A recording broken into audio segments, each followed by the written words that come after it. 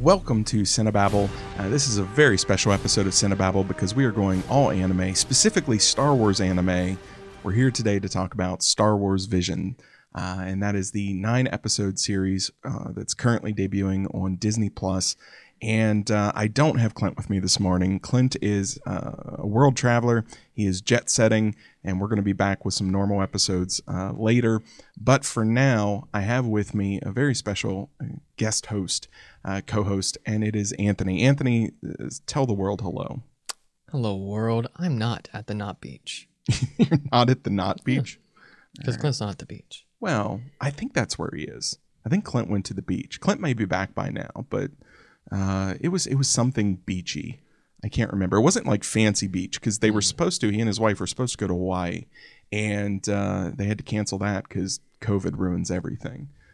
But I think they were going more local. But I think they were going to have a good time. So, Do you think, what was that show like? Adam Ruins Everything. Adam Ruins Everything. Do you think you could take that and just edit in? I could. Like a COVID icon and just. Yeah, you could, because COVID ruins everything. It does. It really does. It really does. Anthony is joining us today because Anthony is something of a amateur anime connoisseur. Amateur, yeah. Amateur. And I know there are people out there that probably know more than you, but you certainly know and are more seasoned than I am currently, or especially with what's current and what's kind of out there right now. Attack on Titan and all of that. Yeah, I mean, if you're the standard, then yeah, connoisseur compared to you. I'm the casual anime fan, and I'm also an older anime fan, so I'm much more versed in the things of yesteryear, Akira, Ninja Scroll, Trigun, those sorts of things, and anything modern anime I enjoy, I dabble in, but I'm much more selective and probably a little more critical than I need to be. But let's talk a little Star Wars, and then we are going to bridge them both. Because with Star Wars, I'm assuming you're half my age, and so you have a completely different, probably, history with Star Wars than I do. For me, it was original trilogy. I was the stereotypical disappointed with the prequels guy, and then I am the rare one that just loves all of the new stuff as well. It doesn't bother me at all. It's not what I envisioned or what I thought it would be, but I dig it. Where are you with the world of Star Wars? So, I'm going to hurt you here. Oh, man. Okay. All right. The oldest memory that I have of Star Wars is watching Revenge of the Sith when I was 4 years old. Oh, gosh. Okay. Yeah, that dates me and makes me feel very ancient. Because, wow. I actually, up until recently, I couldn't enjoy the original trilogy. Really? Yeah. I could never keep my attention because whenever I was a little kid, the very fast-paced, there's straight blue lights flashing everywhere together on the screen. That kept my attention, and it's what I expected. And well, the prequels are very effects-driven too. And when you go back and watch the original trilogy, you realize how much time is just spent with characters in a swamp or characters on, a underground snow base that really, at the time, it looked amazing, but now it's very quaint. And even the starship battles and things like that. I love the Hoth battle, but it's very, very, very small scale compared to what comes later, even in Jedi. What they pull off with that. And so it's always interesting to me. And then I guess you would have been kind of at prime teenage age just as the new movies were coming out. Yeah. And so you were right in the middle of all they're the best thing ever, they're the worst thing ever, they've ruined my childhood, they've all of that junk. I had such conflicted feelings about the new trilogy whenever it came out. I was 14 or 15 whenever The Force Awakens came out. And I saw that in theaters with my dad, and I liked it. I remember that I liked it and enjoyed it, and I still think it's the best of the new trilogy. It's what I like the most of the new trilogy, even though it is, big on the copycat stuff, but really the whole trilogy is, isn't it? Homage. Oh yeah, homage. That's the real debate as to whether it's just straight lifting from what was, or is it nostalgia? I think it's just too close to be. Maybe. I was fine with just they're just tapping into my nostalgia, and there was enough there that was fresh and new for me, and it didn't bother me. I didn't have that nostalgia, so I can have the same experience as you. I also like things much darker, and so it didn't bother me at all when Last Jedi really kind of took a turn on Luke and different things like that. Probably the closest thing I got to being bothered about was just like Palpatine in Rise of Skywalker. Like, really? We got to bring back Palpatine? You can't come up with something better than this. You reveal this major powerful villain that's the exact same villain in the third movie, just like you did 50 years ago, something like that. Yeah, well, and they had already set up Snoke as that, and so you kill off Snoke, which is a great moment. I did like fantastic moment. But this is kind of like, okay, Kylo ascending. He's now the big bad of the third movie. No, we just bring in essentially what Snoke already was, and then it becomes, why kill off Snoke if you're just going to... It could have just been Snoke. Yeah, it could have just been Snoke if you were going to keep that level of character in there and wanted Kylo to come around. Which they probably shouldn't have in the first place. But, you know how that is. You know how it was. I do. I get it. They didn't have a with plan all the director's going in. change. Yeah. Okay. So Star Wars Visions is something, I keep saying visions. Star Wars Visions. Vision. Is it Vision or Visions? No, it's Visions, but It's I was Visions? trying to figure out why you're thinking Well, Vision. and each animated episode we'll call a vision. Oh my And they are visions. They're not. Now, you pointed out to me that I tend to use the word vignette when discussing things that are episodic or shorts or things like that. And it made me very self-conscious of the word vignette. So this is the last time I'm going to say it. We're going to play a little game. No. Oh, I'm going to play a little game. And it's a simple game. If I say the word vignette after explaining the rules, I lose. And if I say the word vignette, I lose. If I don't say it, I win. It's that simple. Okay. I win, I don't know, a trip to KFC or something. I have no idea. Okay, I'll take you to KFC. Yeah. But Star Wars Visions is a series of 9 unrelated episodes, other than the fact that they're all connected by Star Wars. They were all tackled by different writers, directors, animation studios. And it's really, it has the potential to feel like just kind of a hodgepodge of random things and random ideas. But one of the things I found really interesting going into it is, as I'm watching it, I'm realizing, while not every episode is connecting with me and not every episode is something that I'm loving, I recognize that each episode is a really well conceived and well created episode for that audience, for that anime audience. And because each episode feels like it's catering to a different different stylistic genre, different anime subgenre, different audience, different animation styles. And even when I was watching it with my son, he was doing the same thing. I really like this one. This one reminds me of Demon Slayer or whatever he was coming up with. And I think that's something that a lot of times anthology shorts miss out on. Have you seen Love, Death, and Robots on Netflix? I haven't, but I've heard great things about it. The first season, very good. The second season is much more hit or miss. I've had a friend that told me about it. It's the same thing where in the second season, the first season I could feel, okay, these are quality. Some are just clicking for me, some aren't. The second season was some of these just aren't up to snuff. And I didn't feel that with Visions, and I was really happy about that. What was 2 seasons yet? Yeah, what was your kind of overall impression of Visions coming out of the 9 episodes? I think it was a lot of what I wanted. Mm-hmm. There are certain things that I want more of from Star Wars, and in every way, this kind of brought that. In a bunch of different ways too. You get to see other sides of the universe. I mean, okay, so that's what you want to see more of, is other sides of the universe, other characters, and there are some things that I just want to see more repeated of, like in The Elder. Mm-hmm. I think I told you this before, but it's just a master and a Padawan encountering a dark side Force user on this planet, and it's just them doing their mission, and they get caught up. And it's a lot like the Clone Wars, that one actually, isn't it? When I think about it. And that's kind of what I love, except it's before, I assume it's before the Phantom Menace. It feels like it's before the Phantom Menace. It's definitely before the Phantom Menace. They say it's a couple of 100 years after the Sith have been eliminated. Okay. Which would put it, like my take on it was, say 500 years after kind of the High Republic era that they've just started doing some comics about and things like that, and 500 years before kind of the prequels and the New Republic or the Old Republic. It feels like it's nestled in there somewhere. But I like that they weren't exact with a lot of the things. I like that that wasn't really important. How it connected to the overall narrative was far, far less, the Star Wars narrative was far less important than, hey, we've got just storytelling and we've got Star Wars elements. Let's take those and just run with it.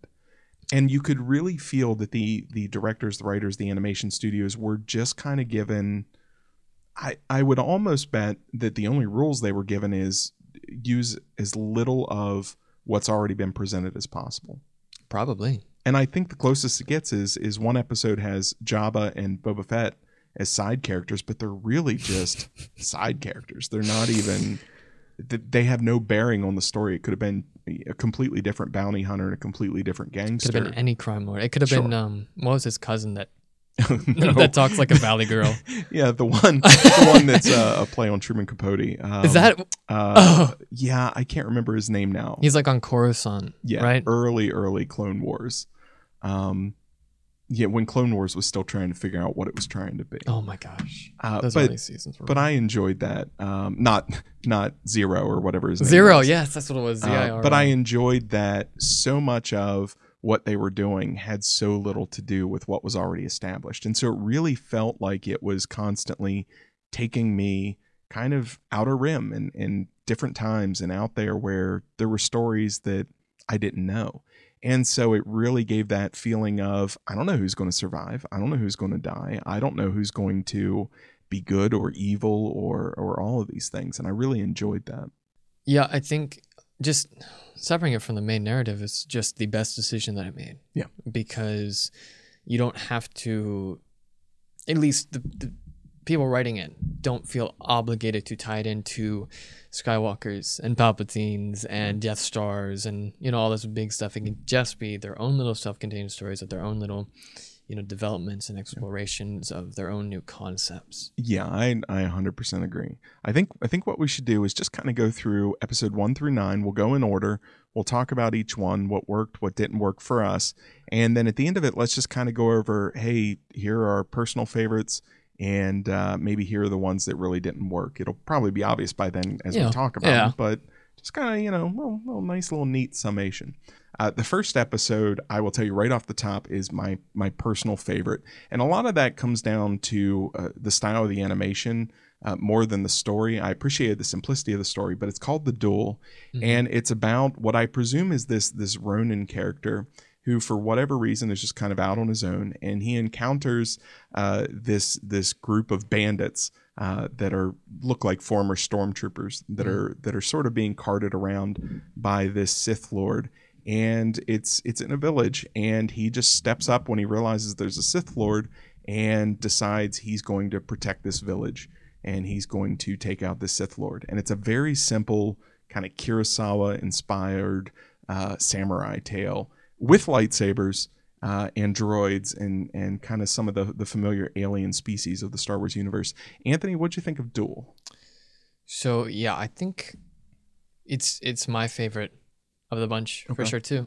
Pretty much everything was done well, and then to tie it all together, you have this really unique art style that I just couldn't get enough of. I have no idea where it came from. Nope. I've never seen an anime. Nope. I've never seen any animation, but it just looked like it was physical drawings brought to life. It was incredible. And it kind of harkens back to the old black and white samurai flicks, which, not that I'm a huge fan of those, but it really tapped into that idea of you're dealing with something that's this melding of classic and new and old. And I think the best of Star Wars always does that. It's always that lived in, this is a universe that's been around for a long time. Yes. And there's almost that Western element to it, or that samurai element. And this really hit that. And I love that melding of technology and ancient culture. It's so good. And so it's almost a shame because this one I just think was the best of all of them. And it's the first one. I know. I mean, this is our introduction. Everything down here is downhill, but not by much.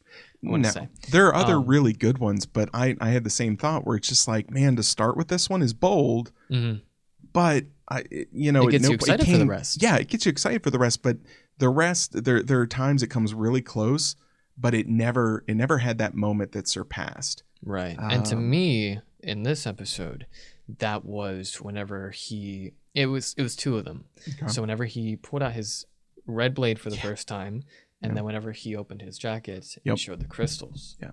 And this was the perfect kind of show don't tell, because you don't even get his name. And these characters are asking his name and his background and what his deal is. He doesn't say any of it, and as the audience, you're piecing it together as you go. You fill in the blanks. And I love that. I love any time that something treats me as an intelligent human being that doesn't need to spoon feed me. I can use my brain? Yeah. What? And well, in going to the new movies and the prequels, that's one of the things that bothered me on both ends of the Star Wars universe, is they did a lot of explaining. There's a lot of just, a character in the middle of a conversation explaining what the plot is.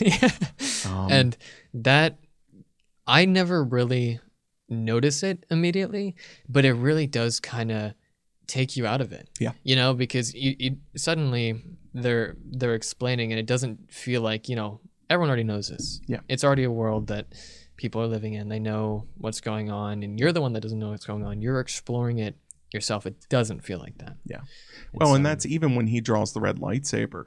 That's what that means. Mm-hmm. But it's not like characters are sitting around talking about it. Even later, when they see that he has a red lightsaber, you hear kind of the gasps in the crowd. Is he a Sith? Because they're scared, not because they're trying to explain to you. Just that color red in that moment, especially the way it slices through that black and white animation, is really probably the best plot twist of the entire the entire series. And there were a lot. And there were a lot. There were, especially later on. There's one episode that we'll talk about that has a huge twist that's great, that also deals with red lightsabers. Yeah, yep. But this one it was a punch in the gut. Because he's our hero. Yeah. He's our hero. He's supposed to have a blue lightsaber. What's going on here? And so then the whole time they're fighting, the first time I watched it, my brain is constantly trying to figure out what's the actual conflict here. Mm-hmm. Is this student and teacher? Is this, a conflict between two Siths fighting for the same territory? Is that, what is happening here? And it does reveal to you by the end exactly what the conflict is, but it does it in such an interesting way. Everything about this episode just soared for me. Because if they had told you, whenever he pulls out the red lightsaber, exactly what was going on. I am a Sith hunter. I'm getting redemption or atoning by killing Sith. My master was killed once, and now... and then you wouldn't have kept attention. No. You would have said, oh, okay, that's it. I'm out. And the only thing that would have had me then is the animation. Mm-hmm. And to its credit, because this is incredible animation in this short. Oh my God. Everything else is unique. right at that level too. The characterizations, the character designs, which, that a lot of people take that for granted when they're watching animation. They just look at the final product. But what was the drawing that started with what are the layers of this? Yep. And just everything, even the villagers, the droid, the ex-stormtroopers, that are bandits, just all of the design was just so interesting to look at. Just like animation style apart, right? Yeah. Even just the way that because I love the stormtrooper designs too, because it's obvious, like, these are bandits. They're not just stormtroopers. They are bandits. And you can tell that because like the one had like a sawed off helmet and it was just like a mask now that he had tied. And I just...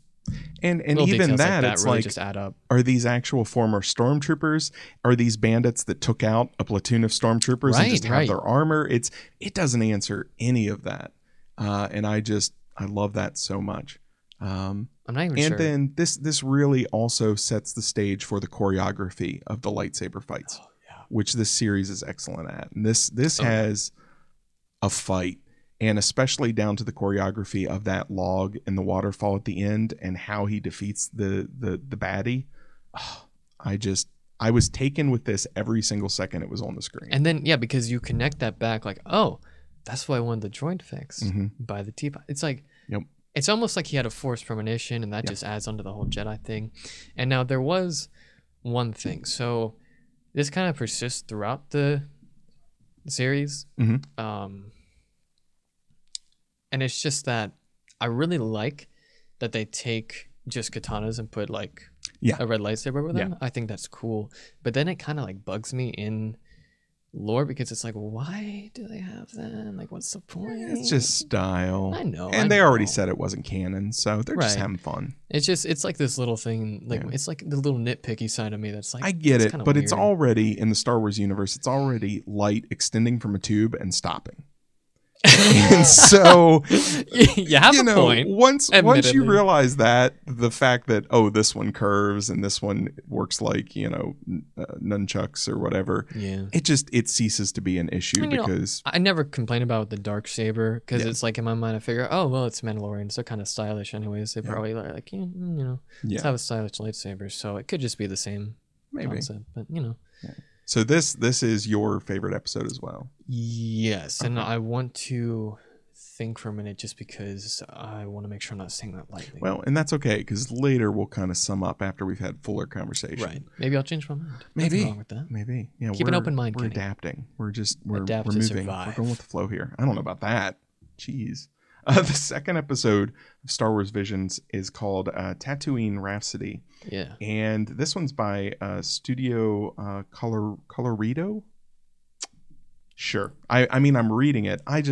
Clint and I always have difficulty with names and pronunciation, and at some point we just gave up. But this one's about this Tatooine punk band that's fronted by a hut. I don't even think it's just Tatooine. I don't think are they in Tatooine in the beginning of the episode? It doesn't seem like they're in a city planet, aren't Tatooine. But this hut that's in the band is he a hut? Yes, he is a slug. Yeah, I figured. I mean, he looked like a slug. The glasses make it confusing, like the weird 70s style or 60s style psychedelic glasses. But he is a hut, and Jabba has a bounty on him. And so Boba Fett comes hunting him down, and this band, who the lead singer is a Padawan who survived Order 66, and presumably they have to figure out, I guess, what their place in the universe is. Right. What did you think of Tatooine Rhapsody? I had a little bit of mixed feelings about it. Mm-hmm. It was a huge deviation from the one that we just watched. A very strange choice, and we'll talk about this as we go, but the order of these episodes is very strange. I kind of feel like they kind of just threw it all. I think I would have enjoyed this episode more if it hadn't come immediately after the duel. Maybe after something like Lop and Ocho would have been a great sort of bridge between something like Ninth Jedi and this, because it kind of has a little bit of both in it. But I really liked the animation style on this, for one. I did. I enjoyed it. I liked the character designs a lot.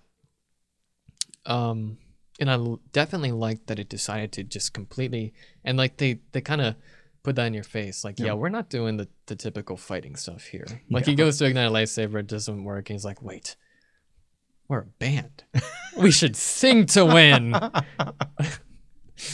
It has this strange underlying thing where it taps into the old music comedies and dramas of the 80s and 90s, where it's just like, we put together a band and we're working towards the finals, and we're going to show the more popular bands what we're made of. It reminds me of SpongeBob. Because didn't he sing to save the world or something like that? I have no idea. You're so far out of my... Right, I'm too far. My only experience with SpongeBob is when my child was tiny, and that's what he wanted to watch on TV, and I was like, can't we watch something else? And then accidentally fell in love with SpongeBob. But just as I get it now. I enjoy this. Right. But I very much like the character designs, and then... it was kind of weird to see Boba Fett just as a lackey.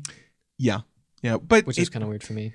It works with the original trilogy because that's really all he is in Empire and Jedi. I know he has this lore that's built up around him, and he has this celebrity status in Star Wars circles. But really, it's amazing that even happened because he has so little screen time, and he constantly loses. Always loses in the movies. Constantly, even in the animations. Yeah. And what takes him down? An accidental hit on the most sensitive backpack in the universe that drops him down the belly of. I hope they redeem that aspect of him in the Boba Fett series and The Mandalorian, because they have to make mention of it. They have to, or it'll just be like. I hope it. Maybe he's like, I suffer from migraines, and that day I was really, my head was crushing, and I just wasn't on my game. But normally, I'm the deadliest thing out there. No, because it doesn't seem like it's going to be a very comedic series. No. We have stoic, all fight no talk main characters for this.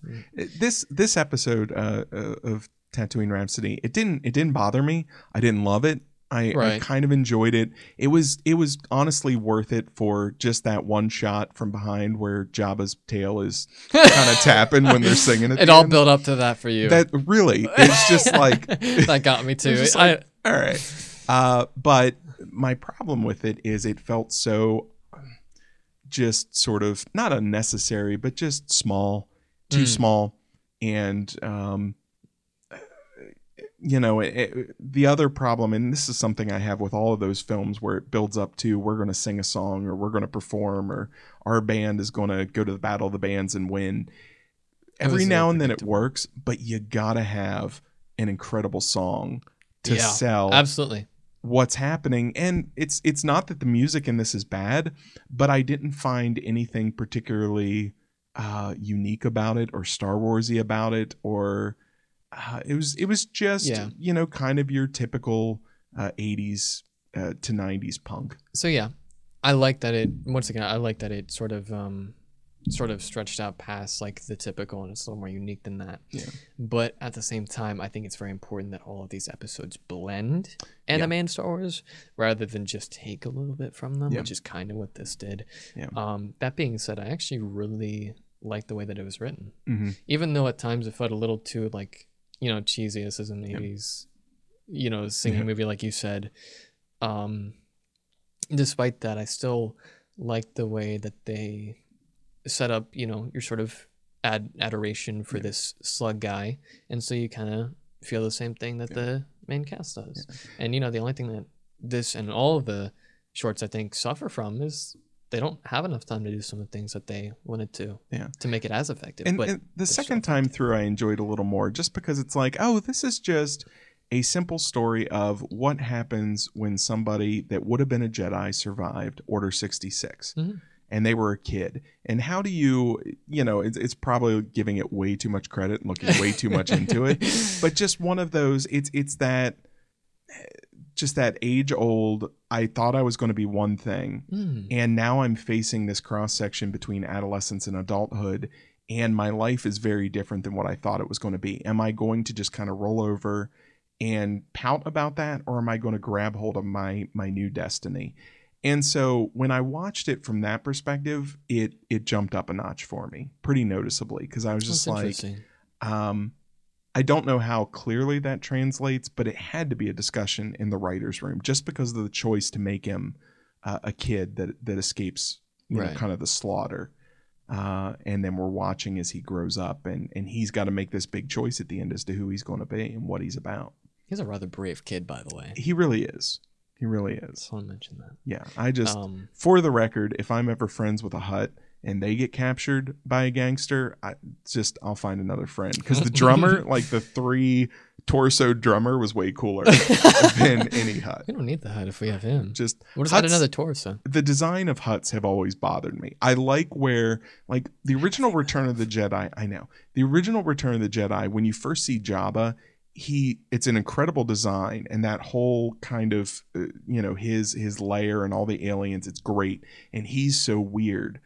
But at the time it felt very like he's very rare. He is this rare creature, and Hutts aren't this people that have a bunch of different versions of them, or they're not this common thing. Right. It made him feel a little more kingly. Yes. In a way. And then in later times when they're trying to then animate or make the Hutts move or things like that, like nope. I have traumatic mememories of Zero the Hutt running away from clone troopers because he's not running. Yeah, no, he's doing this slither thing. Yeah, he's just moving his elbows to move. This little wiggle. Whichever. The third episode of Star Wars Visions is called The Twins, and this is probably the most divisive episode, at least from looking online. Really, this seems even more than Akakiri. This seems to be more divisive. This is from Studio Trigger. And it is definitely a flashy, stylized episode. And it's about two Sith twins that have been genetically created to essentially be Sith and to be conduits for this double Star Destroyer super weapon. And their entire childhoods, they've been raised believing that their purpose is to power this super weapon. Right. And one, the sister, who's voiced by Alison Brie, is... Now, what else did she do? She did Community, and she's done a couple of different things. She was Annie in Community. Oh, okay.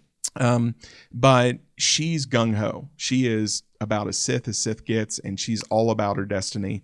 Her brother, not so much. And he's actually voiced by Neil Patrick Harris, which I didn't realize at the time. But what else has Neil Patrick Harris been in? Well, How I Met Your Mother, among other things. Right. But Neil Patrick Harris, Doogie Howser, and he's been lots of things. Harold and Kumar. Just to refresh our memory, Kenny. Just Neil Patrick Harris is great. He is. But he voices the other twin, and this twin decides he does not want to follow his destiny. And what ensues is a battle between brother and sister. What'd you think of the twins? So, this, I think, was my least favorite. Really? And see, that surprises me, because when I was watching this, I thought this would be, for you and my son, I thought this would be one of your favorites. And he had the same reaction. Oh, really? He was like, I don't like this. That's funny. Well, see, I think you're thinking, like, this is very anime. Mm-hmm. It's probably the most anime of these. Yes. It's very much like, they're screaming their conflicting views at each other. Lightsabers are bending and twisting. Right, all these crazy abilities. It's just, screaming to get more powerful, Dragon Ball Z style sort of thing. And I think both your son and I are kind of past the point of that's cool when it comes to watching. So that's more the anime generation before you. Well, not that necessarily. Would be in their 20s. It would just be more appealing to younger people, I think. And whenever you come into sort of anime for the first time, that is the kind of stuff that probably brings you into it, because that's what you see a lot of. Because Dragon Ball Z is one of the most popular anime of all time. It's notorious for doing that kind of stuff, right? But just we kind of move past that. Okay. And then so for me, it almost feels like this isn't mature enough for me. It's not, it's not up to like the kind of stuff that hits me anymore. I feel a little too old for this, and maybe that's elitist of me. That's just how it feels. You're not old enough to be elitist yet. No, is there an age limit to that? There is. You'll get really. There. What is it? I don't know, but you'll get there. Oh, okay. I'm looking forward to that. Yeah, this was one where, following Tatooine Rhapsody, I thought this was a good follow for that. It didn't jar me or bother me like the episode 1 and 2 transition did, because I think the art style was more similar. Yes. And it was a little more surface level. Yes. If you know what I mean, like you don't have to think as much. Yeah. This one was also, I think, the most Star Warsy as far as how many elements it borrowed. The themes, the balance, the conflict, the brother sister, the dyad. I don't know if you saw this, but I saw an Instagram post. It just straight up like took pieces from the new trilogy. Yeah. Like what's her name? Am walking up with all the troopers behind her in the 2. That's taken from, I think, The Last Jedi. Yeah. And then both of them grabbing at the crystal, obviously. The Last Jedi again with Kylo and Rey going for the lightsaber. It very much has a, what if Rey and Kylo were brother sister? Ooh. And it feels like it's almost like one of the Marvel What If episodes, where it's just kind of playing with those themes. It's like an alternate episode 2 or 3, or episode 8 or 9. Right. Yeah. Right. I think I was much more favorable to this, although it was not anywhere near my favorites. This is one I sort of shrugged and like, that's fine. Yeah. I recognize that if that's your style, this thing is incredibly animated. Absolutely. And it's fun to watch. It's it's certainly not a style that's for everybody, but I enjoyed watching. I always love animation where it plays with physics and reality, where just things bend because you need them to bend. Not because it could, just because. And, you see elements of this in anime all the time, even Attack on Titan. They have established sizes of the Titans. Oh, but then if they need a Titan to seem bigger than it is, they just make it bigger. Yeah. And it's much more about the feeling that the animation provides rather than being accurate to scale and things like that. Right. And so It's a little misleading, but it's not so important that it matters that it's misleading. It was fine to me. It was harmless. It was fun to watch. Would I go back and watch it again? Probably not. Now, I didn't watch all of them a second time to, get the analytical stuff in, but this one I really wanted to give a second chance because I knew in theory this is something that, because I made the connection, this is like the straightforward, like old classic Star Wars, good versus evil sort of thing, and that would be in theory what I would like, but I didn't like it for some reason. So I decided to try it again, and on the second rewatch, I had the analytical mind and I could think a little bit more. And I definitely got a lot more appreciation for what it was trying to do. And definitely its art style, I could pay attention to that a little bit more. Yeah. I like the way that it uses colors. Yeah. Like it almost masterfully uses colors. Like where it lacks in dialogue, and that's the biggest issue I have. The dialogue between the two is just a little way too on the nose for me. I'll be honest. Yeah. It makes up for in the visuals of it. So much. It really plays with that red and blue, which started in Empire. They really, when they're in the chamber in Cloud City and they're having that lightsaber duel, it really plays with that clash of red and blue and the silhouettes and those two glowing colors.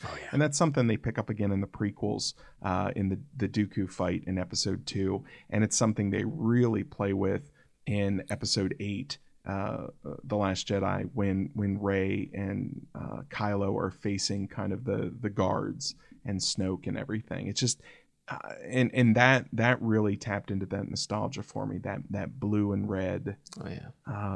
Just flash of not just these two opposing forces, but visually it's represented in something as simple as color. I mean, there was pretty much no other colors. No. I mean, it was red and grays. Blue. Yeah, grays and blacks and whites and stuff like that. But I mean, even down to whenever he has the crystal and he's walking out, the hallway is blue because he's going towards the light. Yeah. But then the door opens, the stormtroopers are there, it's red. Yeah. It's so simple. Yeah. But the fact that it has more, sort of poetry to it, it adds poetry to it, that just makes it me appreciate it more. But like I said, the dialogue, it's just way too much on the nose for me, and it's really distracting. Yeah, it's really distracting. It's a little too kids book, and simplistic, and it's perfect on the nose. That's the perfect description for it. It just unlike the first episode, The Duel, where it's showing instead of telling. This one is like at 11 on showing and at 11 on telling. Yeah, I didn't even think of in those terms. It's so busy. It's so clearly showing you what's going on with color and everything like that. Why did they need to then slap it in the face by stating it as well? Right. It's like, oh, that's not true. What? You can make your own destiny. Yeah. And that's not it for me. To Alison Brie and Neil Patrick Harris's credit, it's probably they're in there and they're just having fun. Yeah. The director's probably like, more anime. They're like, okay. I wonder, is this like their first time voice acting? No, it's not their first time voice acting, but Patrick Perry, was he Spider-Ham? Am I thinking of the right person? No, that was I can't remember his name. John Mulaney. Yeah, the comedian. No, that wasn't Neil Patrick Harris. But they've done voice work before. I think especially in the DC animated movies and things. I think they've popped up. Something tells me Neil Patrick Harris did Riddler, or there was something he did. Okay. But anyway, they're not new to it. So yeah, for me it was take it or leave it, but it grew on me a little. The fourth episode is called The Village Bride, and this is by Cinema Citrus. And this episode, trying to think of the best way to explain it, it's really just about a Jedi that is no longer a Jedi, who's survived kind of the purge and is now facing whether they want to reveal who they are. And it really centers around this very Japanese, there's this wedding ceremony, and it really comes down to honor. Are you going to continue to hide what you were, even when you're faced with injustice? Or are you going to step up and do what's right, even though it puts you at risk? And this was that's not a theme in Star Wars that gets talked about a lot, but it's very present in all the movies and all of the animation. This idea of what's justice and what's injustice. And that's pretty much always been the conflict between the Sith and the Jedi. They have different versions of justice. Right. And this really seemed to be putting that on trial and putting it to a test and saying, like, okay, is being a Jedi just about being in the Order, or is being a Jedi about something that's deeper in you? And that's really the conflict that the main character is having. Do you even need to be a Jedi? Right.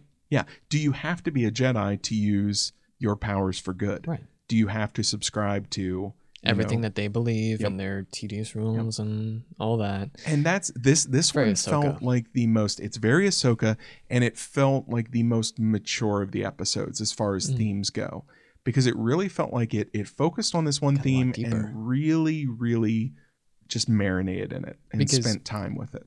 The duel is, it's obviously mature compared to the twins and like Toby, La Pinocho, but it only feels more mature. Yeah. When you think about it, there's no real themes that are explored in that and challenged and tested. And I think the reason why this one feels so mature is just because, maturity, you kind of get to a point where you start to question everything you've been told. Yeah. And that's exactly what she's just, she's growing up. Well, and that's where Clint and I, we grew up in very conservative religious households. And that's why this one really struck me, because it seems to be dealing with this kind of universal idea of you have been taught something your entire life and something's been expected of you. And now you're at a place where you have to decide how much of that is actually you and what you believe, or how much of it is what you've just been instilled with. And you could really feel that tug of war. And that was so familiar to me, because at so many points in my life, I've had to kind of figure out, do I continue to think the way my parents thought, or do I go in a different direction? And I mean, realistically, for most people, it's a mixture. You retain some things, you adapt some other things, you get rid of some other things. Whatever works for you. Yeah, but that really resonated, and it seemed like the story was very simple, but the characterization and the animation of the expressions in the face, particularly the protagonist, it really allowed them to kind of explore that inner conflict. And I also want to mention this art style. It was much more minimalist. Yes. And I like that. Yeah. Because it felt a lot more grounded than what we've been served so far. Yeah. Even though it still had laser swords and blasters and things blowing up. Sure. But it just, it had, because it had a deeper, question, it just felt more grounded and more real. And this was another one. This is the stretch, episode 2, 3, and 4, where I felt like that trio they really put in a good order, because it gets hyper crazy and stylized up to the twins, and then it sort of stops and takes a breath with the bride. And it's still stylized in a different way. It's still cartoony like the two before it, but now it's moving into some of these more serious themes that are going to then, kind of set the stage for the episodes that follow this. And I really liked how this episode, it almost feels like the center point. I know it's not, because there's 9 episodes, right? But it almost feels like a central episode. It's episode 4, right? It's 4. 5 would be the center. No, 4.5 would be the center, wouldn't it? Well, because it's no. So 5, right. You would have 4 before, 4 after. Right. Okay. 5 would be the center, and 5 is the 9th Jedi, which I don't think is a coincidence. But we'll get to that here in a second. So, I'm glad you picked up on what you did about her and her themes and her conflicts, because I didn't really. Like, I knew what you were talking about once you said it, but I didn't really think about it as it was there.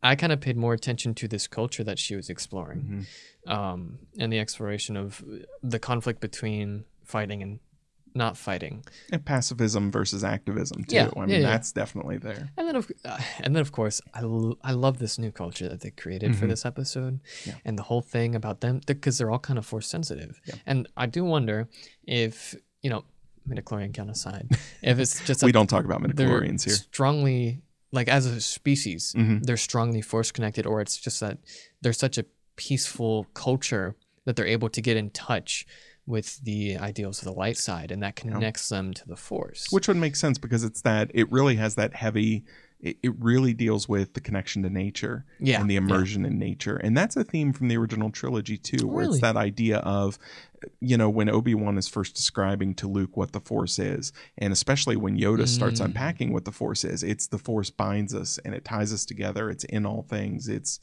very much this, they present it as this very natural, it has a will, but not in the sense. The universe. It is. It's the fabric that holds everything together, which is a very Buddhist concept, but it's something where this seemed to really grab hold of. And that was one of the reasons I liked that this entire series was handed off to Japanese studios instead of American studios, because American culture is a very Christian-based culture, and its animation, if you ever notice, is very Christian theme based, whereas anime and Japanese animation is not. It's a very different approach to things like life, death, balance. Yeah.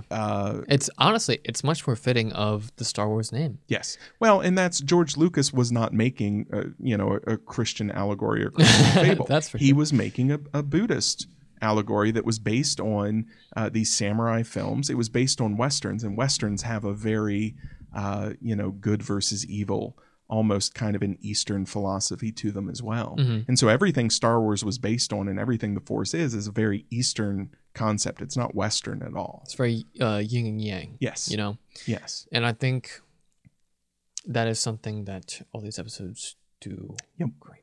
And I think they don't have to try, because again, the people creating them are already in that. They've already known that their whole life. That's their life. It is their culture. Yes. So it's their mindset. And so it's the perfect marriage. I would like to see an alternate version similar to Love, Death, and Robots or some things that was more international. Would that have changed it? And I know it would have, but how significantly would it have changed the perception and the approach to the Star Wars universe? Oh, okay. Okay. I see where you're coming from. So, maybe Germany does something a little more empire based, not the well, and that's when you look at animation worldwide, you can see those themes, right? Because it's something that's just been a part of their lives. It's something that's just like it's not close to home. It is home. It is. It's who they are, and so it comes out in everything that they deal with in animation. They can't help but to put it into what they love. Yeah. So again, The Bride is one. Revisit it, and that's one that I think I watched it probably 3 times. Really? And I was fascinated with it. That's why you're to pick up so much about her. Yeah, and it unpacks, because my first time through this whole series, it was very superficial. Yeah, honestly, yeah. It was very animation style and character and theme. It was the rewatches that really started to make me realize this is a much smarter series. Even something like Tatooine Rhapsody or the twins, you were already picking up on things about the twins with color and duality. I think there's a lot more going on in this series than people who just rush through it once because they want to see Star Wars. Right. I think there's a lot more here than what it might get credit for. And that brings us to the 9th Jedi. This is the 5th episode. And this was close to my favorite episode. This was my number 2. This was very, very, very close. This one has a better story, a richer universe, and a richer cast of characters that it sets up than I think the Duel. But the Duel is much more simplistic. I mean, I honestly feel like you can't really compare them in terms of like what's better or worse, because they're just so completely different in how they go about. I mean, everything, their character work, even their art. And The Duel and then The 9th Jedi are the only 2 shorts in this whole collection that I was like, I want to watch an entire series that follows this first episode. I would watch a series called The 9th Jedi. Not the Elder. That this is just the beginning. No, the Elder feels very, we'll get to that, but it feels very contained. Yeah, I know. And it's not that I'm not interested in those characters beyond that story, but I feel like it dealt with everything it had to deal with. I know what you mean. The 9th Jedi, it gives you honestly a really good cast of characters. And it's got, even in 15-20 minutes, it's got the twist of the entire series.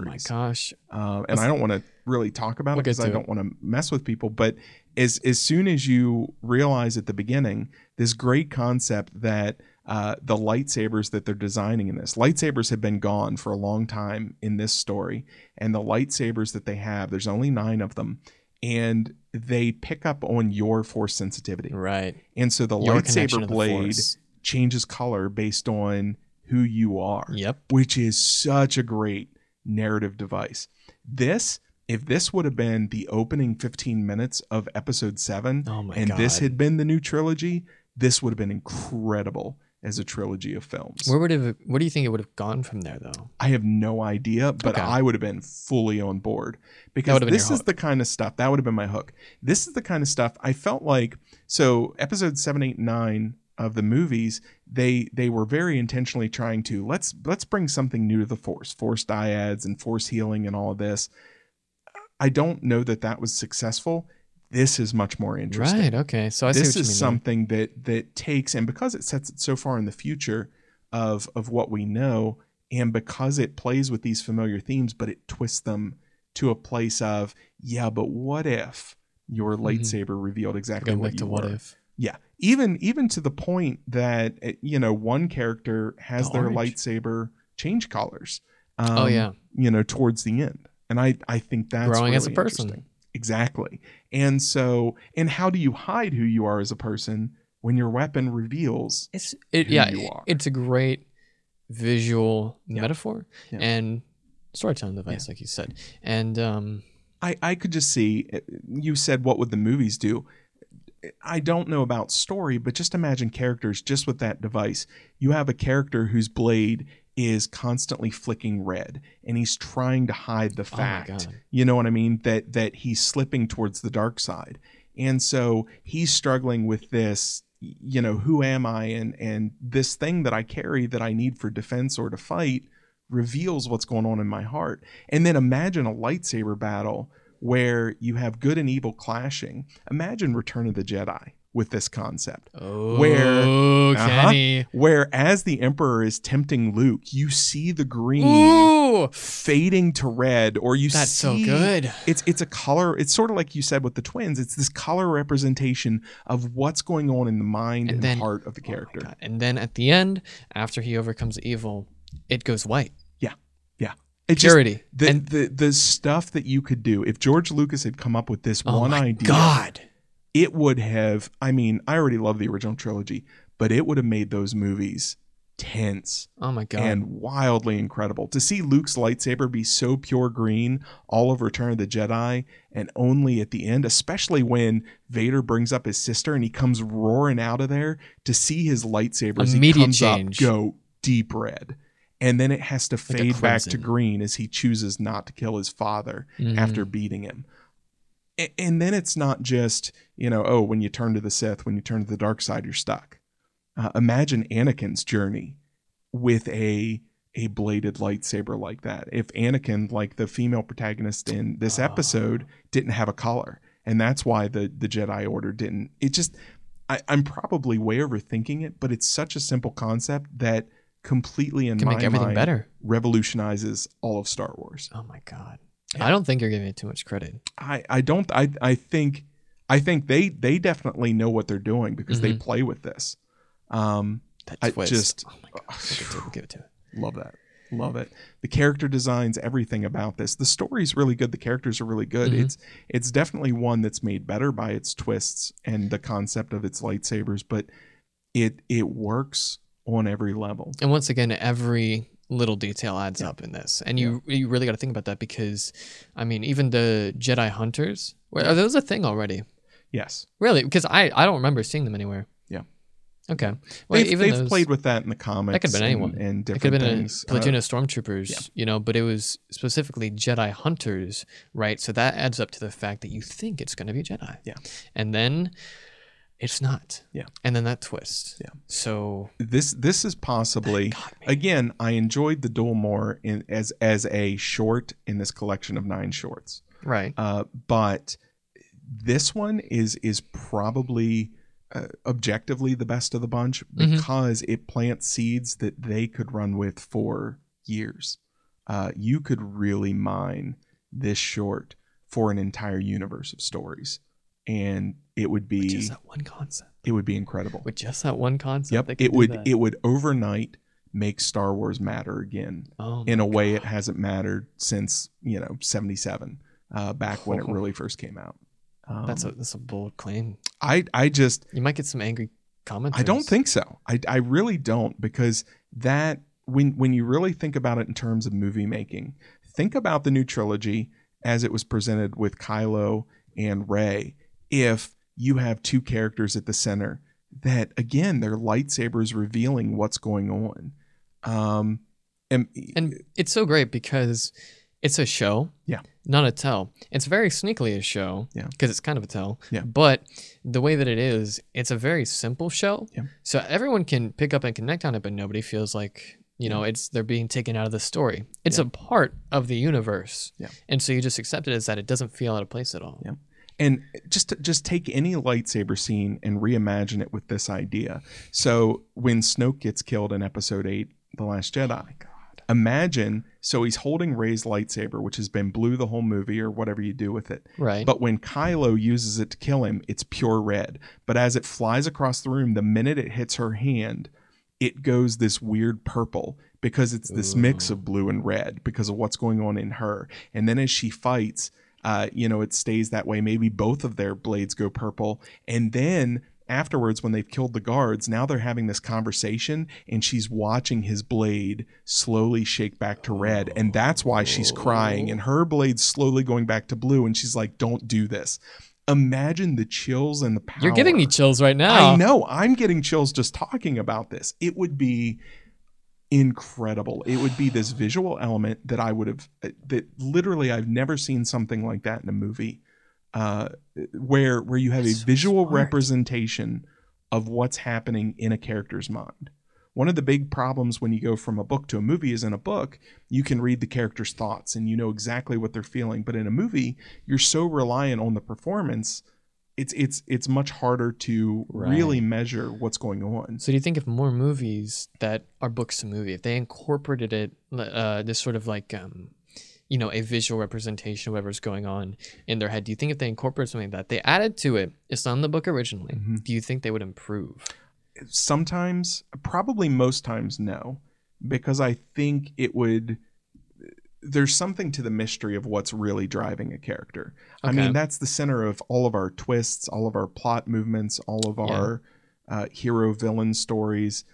You wouldn't be able to easily cloak what's going on with somebody. That's the only detriment I can think of, is once that lightsaber goes on, you're not able to hide what your intentions are or what you're doing,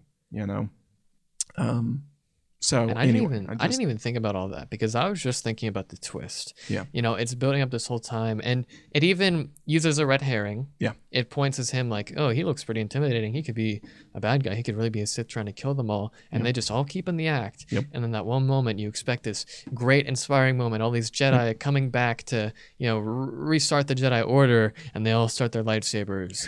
What a gut punch. 7 of 9 are what red. A gut punch. And just the way that the way the camera turns is so perfect, Kenny. Yep. I know. I love this episode. And probably, I suspect, the more I think about it and the more I watch this series, I bet this one edges past The Duel. Oh, yeah? Probably. I still think The Duel, hands down, as an animated short, is the best of this collection, period. But this is Star Wars. The Duel doesn't plant the amount of story, and I don't want to spend as much time in the world of The Duel. Like, even now as I'm talking about it, I want to go spend a whole lot of time in the world of even though you want to Ninth spend Jedi. time in the world of The Duel. Well, yeah, I want to spend time there. I would love to see a video. If I had to pick, as far as what's going to keep me engaged and really engage me intellectually and emotionally, and it's the world of the Ninth Jedi. Yeah, I think it's more sustainable. The Duel would be a very good Mandalorian, like it's just this dude going around doing his thing, hunting these, and maybe he deals with some of his inner conflicts of previously being a Sith, or what it means to be killing his own people, although he seems pretty resolved to it, so that probably wouldn't be a thing. But yeah, I definitely see what you mean with this being just, you need more of it. I need more. Give me more. And I was honestly, I was thinking that after a lot of these episodes, surprising me, like I want more of this, both Star Wars Visions and this particular concept, even. Yeah. Well, and that brings us to episode 6. 6 is also a divisive episode online, which I'm surprised by. It's called Toby or TOB1. It's about this little android that is very Mega Man and very Dr. Light. Yeah, and it's essentially just he has a creator that's created him and basically plants this idea of you could be a Jedi and you just need to find a kyber crystal and make a lightsaber. And it's this is quintessentially Astro Boy or Mega Man, or it's the idea that it was in your heart all along. You know, you can. It's adorable. It is. It's a very Pinocchio. I want to be a real boy. It is. I didn't even. And I actually, for as divisive as this one is online, I kind of love this one. I thought it was very sweet. It's not my top half of the series. Definitely not. But it was sweet to me, and it was kind of a nice palate cleanser after the heaviness of something the very Jedi. It's something nice that you're used to, but in a different way. So it still feels fresh, and you're still engaged, but you feel comfortable. And I felt like this one did a better job with a really stylized animation more than the twins. I don't know about that. No, I mean, it was fine until they started showing stuff from the actual Star Wars universe. Like, it was fine for Toby and the dad and the planet and all the droids there. I see what you're saying. Once they showed TIE fighters and this Darth Vader figure, then it kind of just felt too much like this is like Teen Titans Go. Interesting. I actually agree with you. I hadn't thought of that, but you're right. Huh. Okay. Yeah. But as just this little standalone episode, I did like it. I definitely didn't feel anything incredible from it, but it had its little story beats, and it was satisfying to watch. This is one of the only shorts that as I rewatched it, I got nothing new. I felt like I got everything the first time, and the second and third time, it was still good. But the other ones, I was discovering these layers and thinking about themes and what it was really about. Not this one. This one was just a very simple story. Pretty straightforward, yeah. Pretty straightforward, yeah. And that's probably where it falls short. I think so. If it had a little more, do you think it would be in your top 5? Maybe, possibly. This one felt like more of a style over substance, which does the story injustice. The story is still good, but it doesn't really. It basically hinges on a sweet twist at the end or a plot reveal, and that gets you through that first time. Yeah, I'm a real boy. But beyond that, do I want to watch a Toby series? No. Maybe it'd be good on Disney Plus as maybe. Like, for kids. Oh yeah, like for sure. What was the one with like all the female characters? What was that? I can't remember, but I know which one. You're talking about. It would be like that. Yeah. So this one, that's literally, I think, what says the most about it is that's all I have to say. Okay. Like these other ones, we've really, gone to great lengths to talk about. And this one, I don't have a lot. It was a simple story. It was done well. It was cool. It was sweet. It was well animated. But there's nothing like, this was just something really cool about this. I will say it doesn't have a lot of exposition. It doesn't have a lot of people explaining everything to you, which, there isn't a lot to explain, really. No, and then I feel like I'm not giving enough credit to the twist with the crystals in his heart. I didn't see that coming. I don't know if you did. I did not. Oh, okay. I did not. And that was good for what it was. Yeah. I actually thought it was strange the whole time. Like, why is he telling this android to find a crystal? An android can't be force sensitive. But then the revelation that, I made you with this thing, that kind of sealed it for me. Where this is a well-made and well-written short. Yeah. It just doesn't have the depth of the other ones. It's just cute. It's and cute. then it's a good time. Why? Now I'm gonna guess why it's divisive, and then you're gonna tell me if I'm right or wrong. Okay. Is it because it's force sensitive android and because it's too much like a little kid show? Yes. Okay. Yeah. And the ones who enjoyed it pointed out how much it pulls from classic anime like Astro Boy and Speed Racer and that era of anime, and that's a very specific anime audience. That is not the new anime niche. Audience. And aside from the Jedi versus Sith thing at the end, it doesn't really pull a lot from Star Wars.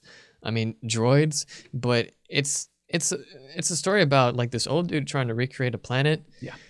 And then this android just trying to become a Jedi. Yeah. There's not a lot of classic Star Wars in there. No. And so I think that probably sort of, knocked it off for some people because they were coming expecting a lot of, Star I do Wars not fan think service. it helped it that it comes right after Ninth Jedi.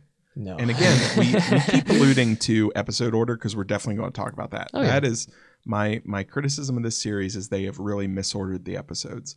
And putting something like this after the Ninth Jedi does a disservice to it because you go from one of the most deep and thematically interesting reinventions of Star Wars to one that is not.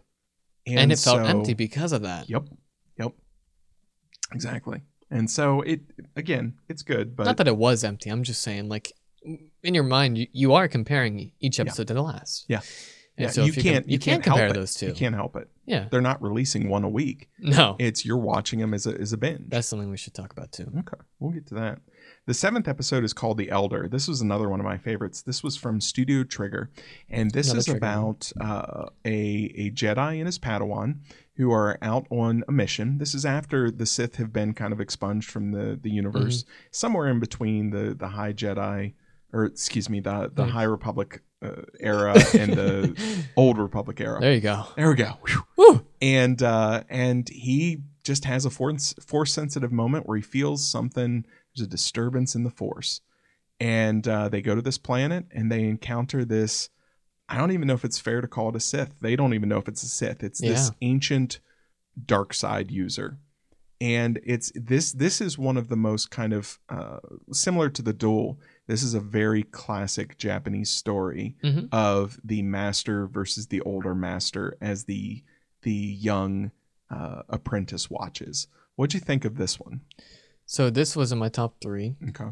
It was originally like my second, but after that conversation that we had with the Ninja, it's kind of my third now. So we just have the same. Well, it'll continue to bother. I really like this one. Like I liked it a lot, and the reason why it was originally higher than the Ninth Jedi for me was because it gave me a lot of what I love because I grew up with the prequels. Yeah. And so what is the prequels? It's this master and apprentice going and doing these missions and then, encountering these remnants of the Sith. And that's exactly what this is. Yeah. And even down to like, you don't really notice it, which is good, but the master is the patient, wise one, and the apprentice is the impulsive, adventurous one. Which really, it gives, again, that conflict between, which has always been there. There's always that between Yoda and Luke, between Qui-Gon and Obi-Wan, between Obi-Wan and Anakin. It always seems like one is a little more at ease with themselves, and the other is much more like, let's get to it.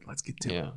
And, it almost makes me wonder if the reason why Anakin and Obi-Wan weren't like a good master-student pairing was because they were both kind of like, the anxious. Let's go get them. Yeah. Even as Obi-Wan slows down and kind of settles into his age, he's still I'm just going to hop down and pop my lightsaber open. Yeah, he really is.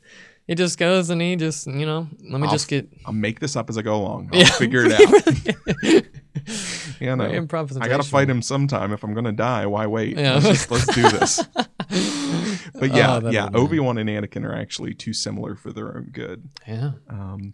Anakin needed a direct Yoda. He needed Qui-Gon. I think he needed Qui-Gon. Yeah, see, that's interesting. We don't get a lot of Qui-Gon, but it constantly alludes to the fact that Qui-Gon is a rule breaker. So I don't know if Qui-Gon would have been good for Anakin. But I think he was a rule breaker in the right way. That's true. Because I think Obi-Wan was too much with the rules, and that set him divided with Anakin. That made him feel more at odds. Anakin felt more and more betrayed by that. If he had someone like Qui-Gon, he'd be like, yeah, they're stupid. You're totally right, they're stupid. Like, I can't disagree with you. And he would have felt more understood. Maybe he wouldn't have gone to the dark side. Maybe. But anyway, back to the Elder. Right. This is way off. It really, this is the one short that really explains its theme. But it does it in a really good way, and it does it at the end. When the master explains, I didn't beat him, time beat him. And this is part of the cycle of life, and this is part of the balance. Right. And you're getting stronger. I'm at my peak. He was getting weaker. And then that adds depth. Maybe the reason why the Padawan is more impulsive is just because it I mean, it is youthful. Yeah. It symbolizes youthful, but it is youthful. Yeah. He is just the next generation, and it just wants to show that. And they just want to get there. They're tired of waiting. Yeah, exactly. They're tired of sitting around and letting the adults run. But then as you get older, it's like, well, I don't really have much time left. I'm gonna take my time and just slow down. I'm Not that I would get that. right in that. If there is such a thing as a peak for me, I'm in that peak age where I'm just like, I'm really liking life right now. Hey, good for you. I don't feel old. I also, when I was younger, I had ambitions and all these things I had to do. Now there are things I want to do, but I'm just, I'm feeling good. Yeah. Watching people your age, just like, I gotta figure out my life. Like, you'll get there, kid. I don't feel like I'll get there. Well, I didn't feel like I would get there. Kenny, either. I gotta go fight the Sith. I know. I gotta go stab him. That's what I really thought they killed the Padawan. Me too. I was really surprised. Was dead. That was a lightsaber through his chest, dude. Yeah. Well, I think it's like across the stomach, which I guess it cauterizes at the same time. But a lightsaber, it just goes through. If it touches, I mean, you'd have to have a lot of self-control to not kill him. Yeah. And his intent was to kill him. Yeah. Because, if I kill you, then your master will come running along. But, and my brain, I needed a line there where they explained it, but my brain just said, oh, okay, he's being more cruel. He's toying with the master by basically incapacitating and hurting the student. But that brings me to my final thought. As cool lightsaber moments go, this is possibly one of the best in the series, just for this moment where his lightsaber is stuck in the lightning and he moves his head slowly aside when the elder is distracted, and he disengages the lightsaber, which frees him from the lightning, and then he just puts the hilt down at the guy's chest and reignites. So that cool.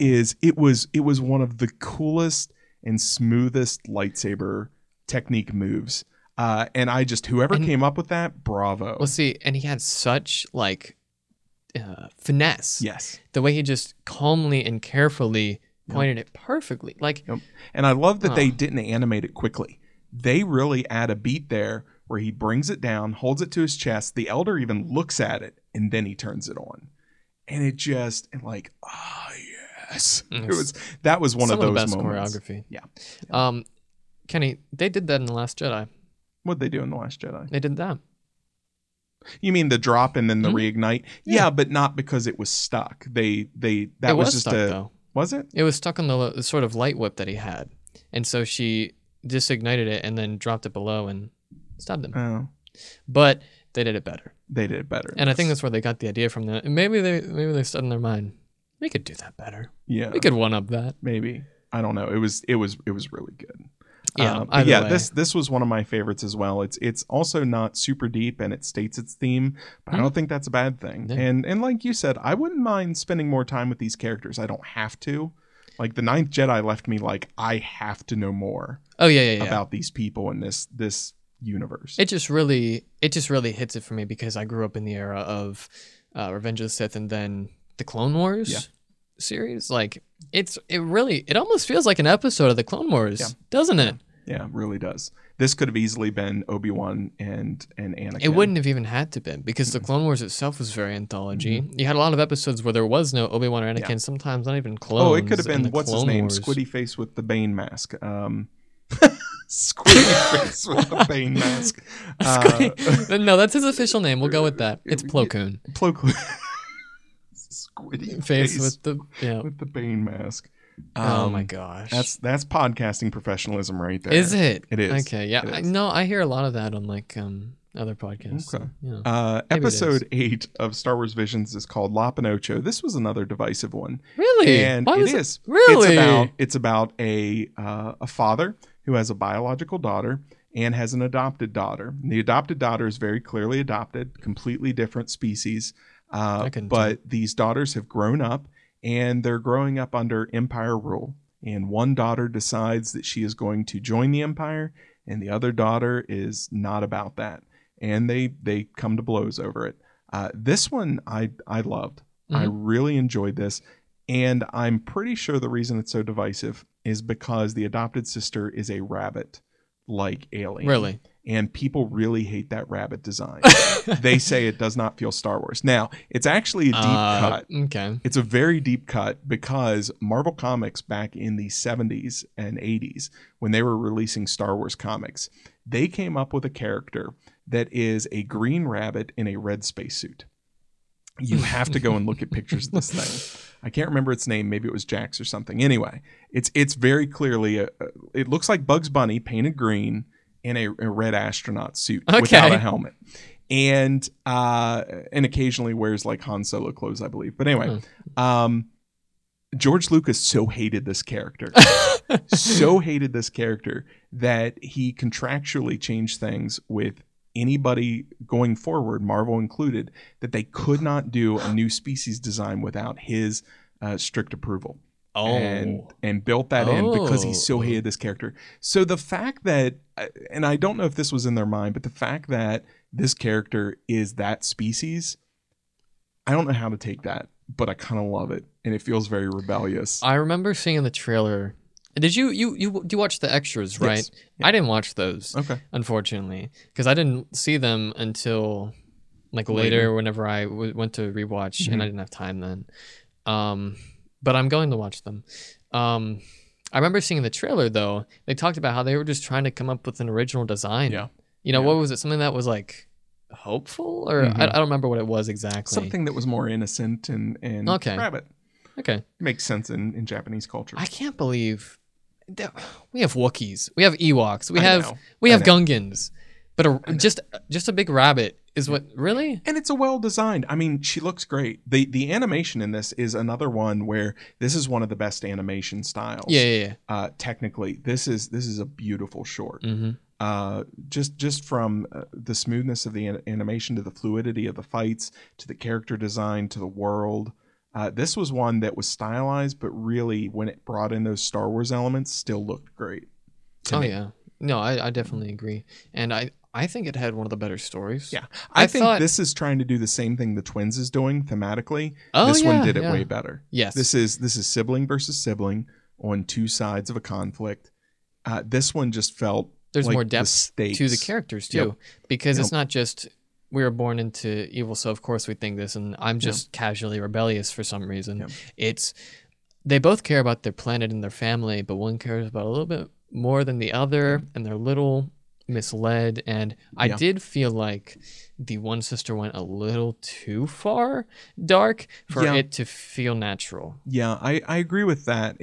And there's a 7-year time jump there, and I think just something that would have explained that severity over that 7 years, or something that just gave you a little more insight into that. Her extreme turn didn't bother me as much as not having more of a catalyst for it. Okay.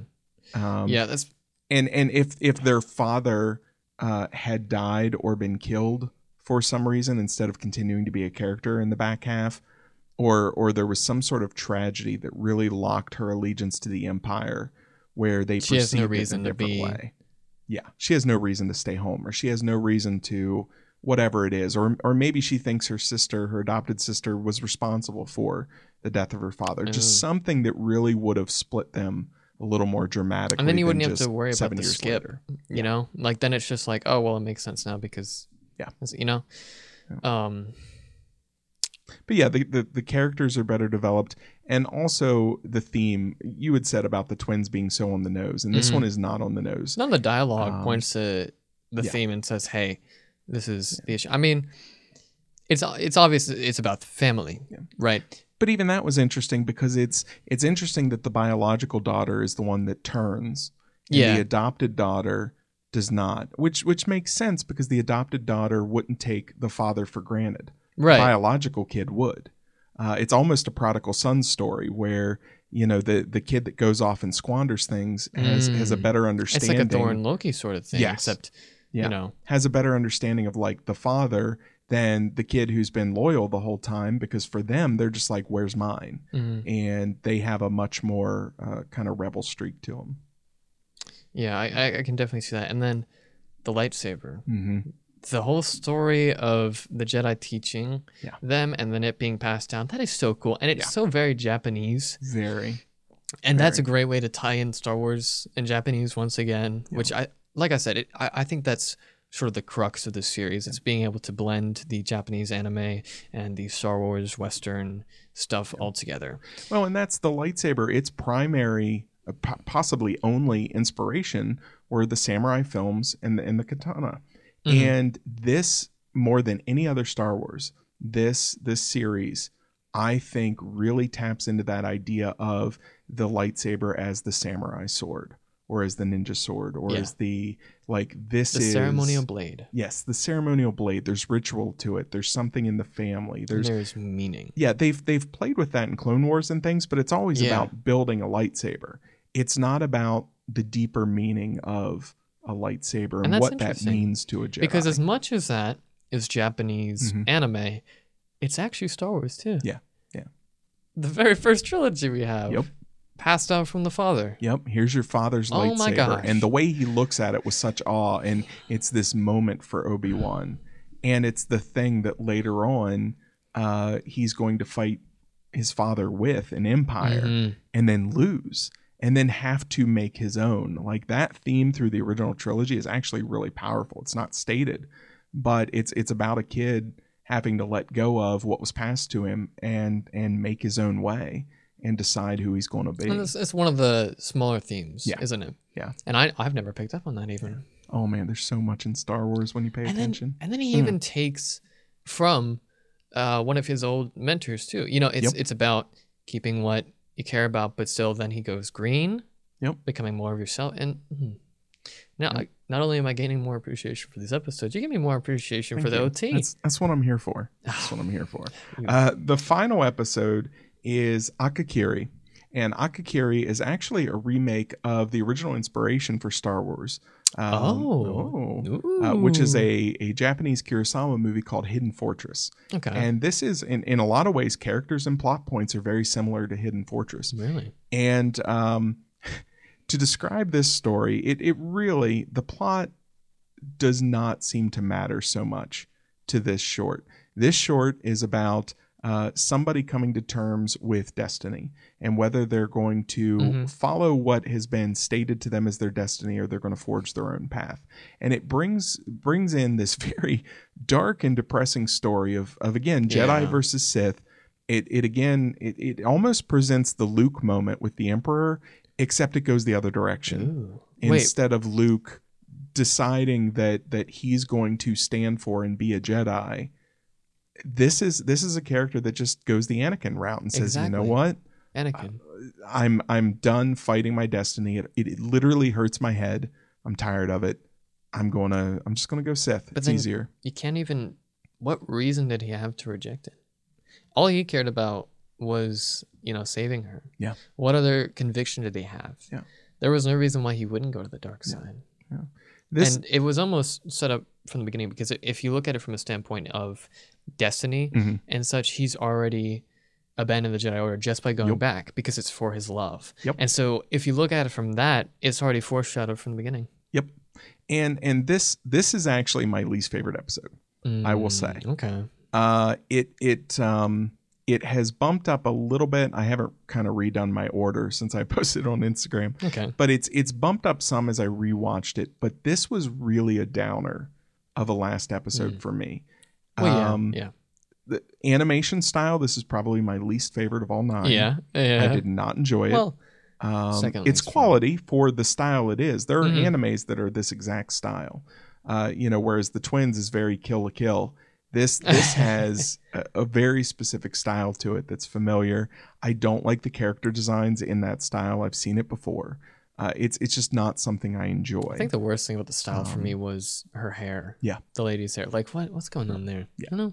What's going on with that hair? I had a lot of issues with this. Some people are putting this as the absolute best episode. Really? Yes. Wow. And I get it from the theme standpoint in the story. Oh, it's very divisive. I get what people see as the quality. I see that it's quality. It's very well done. What it sets out to do, it does extremely well. I just hate it. I don't like what it sets You out just to hate do. it. Yeah. That's a strong word. It Ken. is. I don't like what it's setting out to do. I don't like its message. I don't like its concept. I don't like how it unfolds and plays with its themes. I don't know if I can get behind that. But all that being said, if this came at episode, I don't know, 7, 5, and Ninth Jedi was at the end, I would have liked this more. And I can't get past that. I know it's stupid and biased, but this was the very last episode. This is how they did it. The order of the episode is part of the experience. I don't understand that. And it makes me wonder if, okay, is that a Western thing? Did they just do a poor job with the episodes, or because there's a producer putting these things together, is it a very Eastern, let's end this on a dark note? Because what we've been dealing with is the idea of destiny versus choice. And we're going to end on the cautionary tale of what happens if you just go with destiny. You may get exactly what you want. She's alive, but at what cost? Right. It comes at the cost of your soul. And so it's a very Eastern, let's look at the very end, let's look at the worst of what could happen. And that's what we're going to leave you reflecting on for everything that came before it. I get it. I hate it. I get it. No, yeah. But I hate it. Yes. Because I'm very Western sensibility in that sense. Yeah. I need my climactic kind of upswing at the end. Yeah. I'm very generic movie fan in that way. That's not cinema. No, that's not cinema, Ken. I know, and I like dark, but it's got to be a certain kind of dark. I do too. But the thing is, dark wasn't threaded throughout this whole series. No. This was pretty much the only episode that got that dark. This is the only episode where the dark side wins. Yeah. Ultimately. Yeah. Every other episode before this, the dark side at best ends in a stalemate. It might have been better either as an opener or a breather. Yeah. If you think that's of why standpoint. In the center as a breather, because then you would have been able to reflect on what came before and what came after. But now you're getting something much more Star Wars. And at the end of the day, that's why this is, in my mind, the least successful Star Wars short. Okay. Because Star Wars is always about hope. It's always about that upswing. At the core, it's always about, even though things get really dark, there's always something that comes after where the Force balances itself. Even if by the off chance. Yes. And this ends things unbalanced. So, which is very ironic for a Star Wars series. It ends things dark side. It says in the end, he walks toward the red. Dark side. You know? And it just, that felt the least Star Wars of anything in the whole series. And to have it as the very last note, it's sort of like having an amazing meal. And then you love peanut butter pie, and you go to this restaurant, and you're just like, man, they got peanut butter pie. It's $12. That must be good peanut butter pie. And so I order it, and then I take a bite of it, and it's just So I guess awful. You're not a fan of the prequels then. No, I'm because really that's you just pretty much described the prequel, the Revenge of the Sith. Yeah.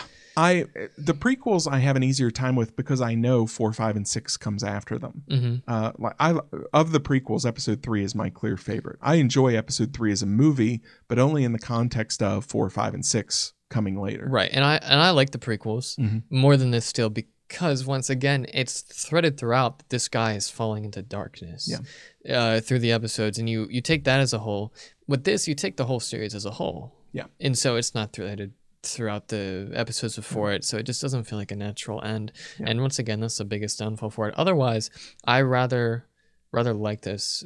I don't love it, but it's in the middle for me. Yeah, towards the end middle, but I would switch Akakiri and Ninth Jedi. Just do a swap there. Okay, and I would just move something, maybe even La Pinocho up to Episode 2, so that you have the duel. Then you have something that starts to go more stylized and cartoony, but still is very, thematically a bit heavier. Then go to something like Tatooine Rhapsody or Toby or something like that. Almost sliding to cartoony, and then The Bride, and then Akakiri, and then lifting up to The Ninth Jedi. I think that would have given it a much more, we've gone down in the valley with the dark side, and now we're going to walk up the hill with the Elder Ninth Jedi. You do think it's better than to chunk all the lighter-hearted stuff together, Yes. rather than scatter it throughout. Yeah, in a way. I think it's difficult. Like your especially light stuff, you want kind of in the middle. And then I really do like the Tatooine Rhapsody to what's the third episode, and then into the Bride. Okay, And yeah. I like that trio because it keeps a cartoony style or a more anime style, but it descends thematically. And so you're doing two things. You've got one trajectory that's about your style. So visually, you're keeping people on pace and on board. But then thematically, you're also giving people a different trajectory, which sort of runs alongside of it. That's keeping people's brains up with what you're doing. So I don't know. I'd have to actually sit down with like all the episodes on cards and actually flip them around to figure out my perfect order. But I really think at the end of the day, I would have adored this whole thing, and it would have felt much more consistent and cohesive just with a different order change. But I can't go back and rewatch it the first time. Yeah. And so this is almost, this is awesome because there's 9 episodes of Star Wars and there's 9 episodes of Star Wars. Yep. And people just keep talking about the order of Star Wars. Isn't that funny? Yeah. So what is so you don't have like an exact ordering in your mind? I have my top. My top for this is definitely the Duel, then the Ninth Jedi, and those are almost interchangeable. And I bet you the Ninth Jedi edges out the Duel eventually. The Elder is up there, and the Bride, the Elder, the Duel, the Ninth Jedi, the Elder, and the Bride. Look at that. That's just perfect. Who would have thought? Not me. No, not me. And even Akakiri deserves to be higher than I've put it.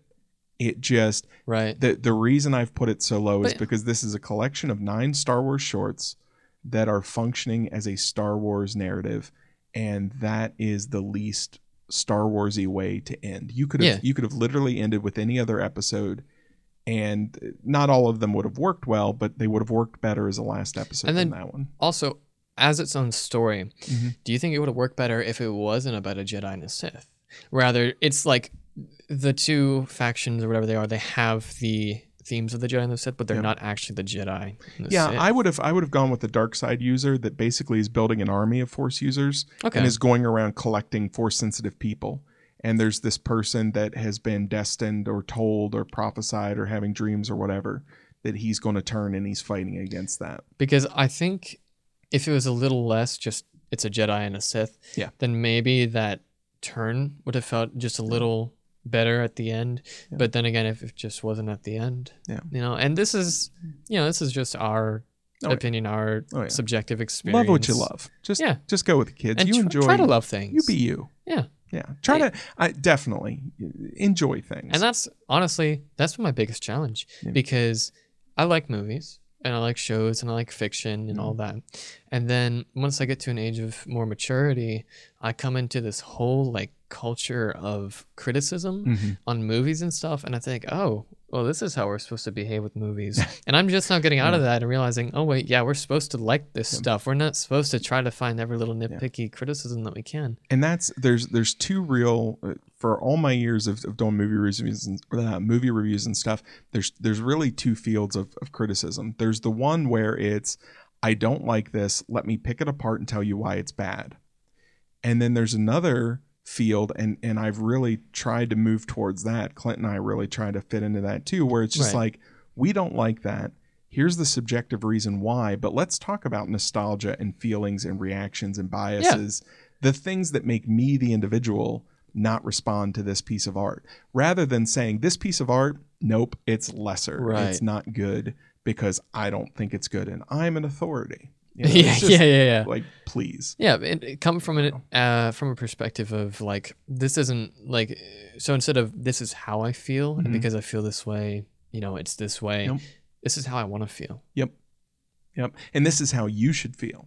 I feel it, so you should feel it too, which is the most American way to do anything. It's just like, you know what? I have an opinion, and so if you don't, you're wrong. Absolutely. Like, you realize that's not how opinions work, right? Yeah, it is. And the great things about movies is that you can sit down and one person can love something, the other person can hate it. You can have a conversation about it and just have a blast and still be friends, because that's the cool thing about any art. You can come to it and 8 different people can see 8 different things. I know. And that's the cool thing about something like this. This has something for everybody. And am I disappointed that not everyone just blew my mind? I guess, but not really, because at the end of the day, because you still have a mindfulness that you can appreciate them all. And that's enough. There's somebody out there that every one of these shorts, it's their favorite. Yeah. And that's so cool to me, the way that art just works. Loves Toby. It's just perfect for them. It taps into every just Astro Boy, Mega Man, everything they've ever dreamed, everything loved. They've ever experienced in their life. And so art imitates life, and we all have different lives. Yeah. So of course we see different imitations. Sure. Well, Anthony, you're a natural. This has been a pleasure. Oh, thank you. I enjoyed this Thank a you lot. for having me. Yeah, I'm not just saying that because I'm being recorded. I'm a huge fan. I know. You could tell somewhere around when we were talking about episode 3 or 4. Yeah. You could feel where you just forgot that we were recording. Absolutely. And you got into your rhythm. I love those I stopped moments. shaking. I'm not breathing. I am That's breathing, good. but I'm it's very nerve-wracking at first. It's That's what you did good. I hope no one thinks that I was derivative and insipid. I don't think they will. Okay. I don't Thank foresee any of this that was conversation just my biggest fear. being derivative and insensitive. I was really insipid. I was really sensitive to someone would think. Yeah, I really cared so much. Yeah, Clint was really frustrated by that until we found out it was like this men's rights group that's near, just like 2 inches shy of being a white supremacy group as well. And then we were like, well, if you're going to be hated by somebody, being hated by a white supremacist sexist is it's not such a bad gig. Yeah. But it says something good about you. Yeah. We'll definitely do this again. This was I fun. Hope so. We'll I figure love something this so out. much. Good. I'm glad you enjoyed it. It's after this, like after your first time, it's so much better. I actually hate when I see our first episode listens on our first episode going up.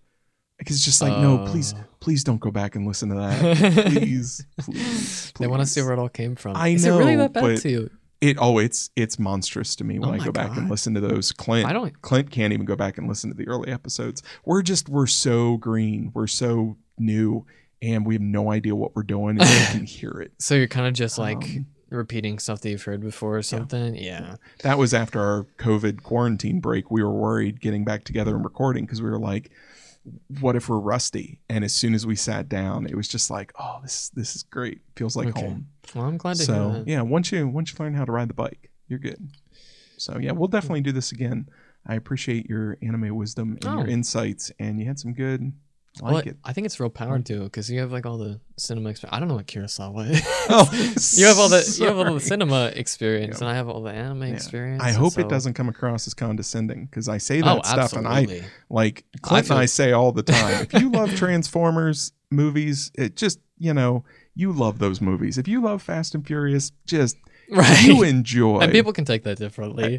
Just you enjoy it. It's not mine, but you love it. I love Rise of Skywalker, and objectively, it's not a great movie. But I love it anyway because it had Carrie Fisher, and it made me cry. I can't say that I like it. It made me cry. I can't even say that I like it. It made me cry. It made me cry. I didn't cry. It made me cry. I was like, oh, this is something that's happening. All right. Okay. Well, this has been our very special Star Wars Visions episode of Cinebabble. I am, as always, your host, Ken. Clint will be back next week, and we will definitely find a way to get some more bonus episodes in here with Anthony. I'm excited. And maybe we'll even get to a place where we have Anthony and Clint and myself. Oh. I don't know how we would do that. Clint and I have a hard enough time not interrupting each other as it is. Oh, but me, you did too. It'd be fun.